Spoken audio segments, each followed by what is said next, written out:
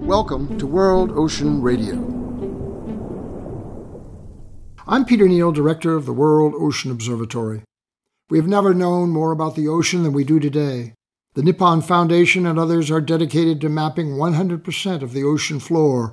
Various major foundations have tripled down on support of marine science, particularly in marine protected areas worldwide. But despite all, progress has proven slow, not just for lack of resources, but for the various standing organizations doing the research and allocating or receiving the funds. The UN sits at the apex of the international structure. The two primary subsets in the United States are, first, the national government organizations, the National Oceanic and Atmospheric Administration and the National Science Foundation, and second, the universities, institutes, and certain large non-governmental organizations with special interest and capacity. Available funds are specifically targeted, often multi-year, competitive, peer-reviewed, and published in academic journals, occasionally amplified by conference, the press, and social media. My inbox receives a constant stream of such reports and results and invitations where this work is shared almost exclusively with other scientists and policymakers in a delimited digital echo chamber of incremental progress, with occasionally a dramatic discovery. I call this collective endeavor the Ocean Apparat. The Apparat has its own sense of time, its own esoteric language, its own competitiveness, its own meetings, its own rituals, its own acolytes, its own hierarchy and exclusivity that is not particularly interested or motivated to share the records and revelations beyond itself, a press release, a newsletter announcement, or to reward an occasional rebel who attempts to reach outside the chamber to the public, to you and me, who are the underlying financiers and overlying beneficiaries of the entire endeavor. The Apparat has its own complex architecture, divided into silos and substructures by scientific interest, discipline, geography, and patronage. Regardless of intent, it is a tightly enclosed circle. How might it change? Here are some ideas. First, all grants must be cross-cutting. That is, built into the proposal team and budget, they must include interdisciplinary connection, multiple points of view, evinced by the interests and the institutional identity of the investigators and the intended outcomes.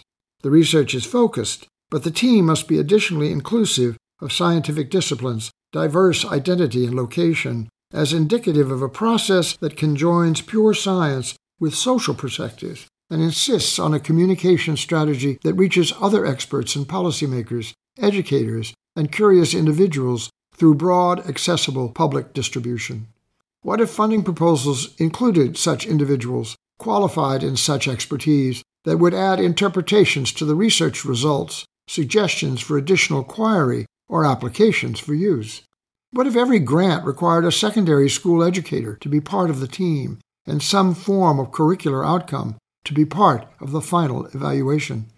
What if every grant required a journalist or an artist to track the research experience in narrative and visualization that would enable the investigators to explain their methods, their challenges and frustration, their explanations and speculations as means to extend and enrich their experience? In his famous 1959 Reed lecture, the English novelist C.P. Snow lamented the modern separation of, quote, the two cultures, science from the arts, the two fundamental poles of human intellectual activity. In the Apparat described, that separation persists. In a system as interconnected as the ocean, what if we advanced a similarly integrated response to research questions posed and to the larger, related challenges we face through the reconciliation of this false dichotomy, through a humanizing process that opens the Apparat to successful connection and communication within and with us all? Another positive step toward rescue.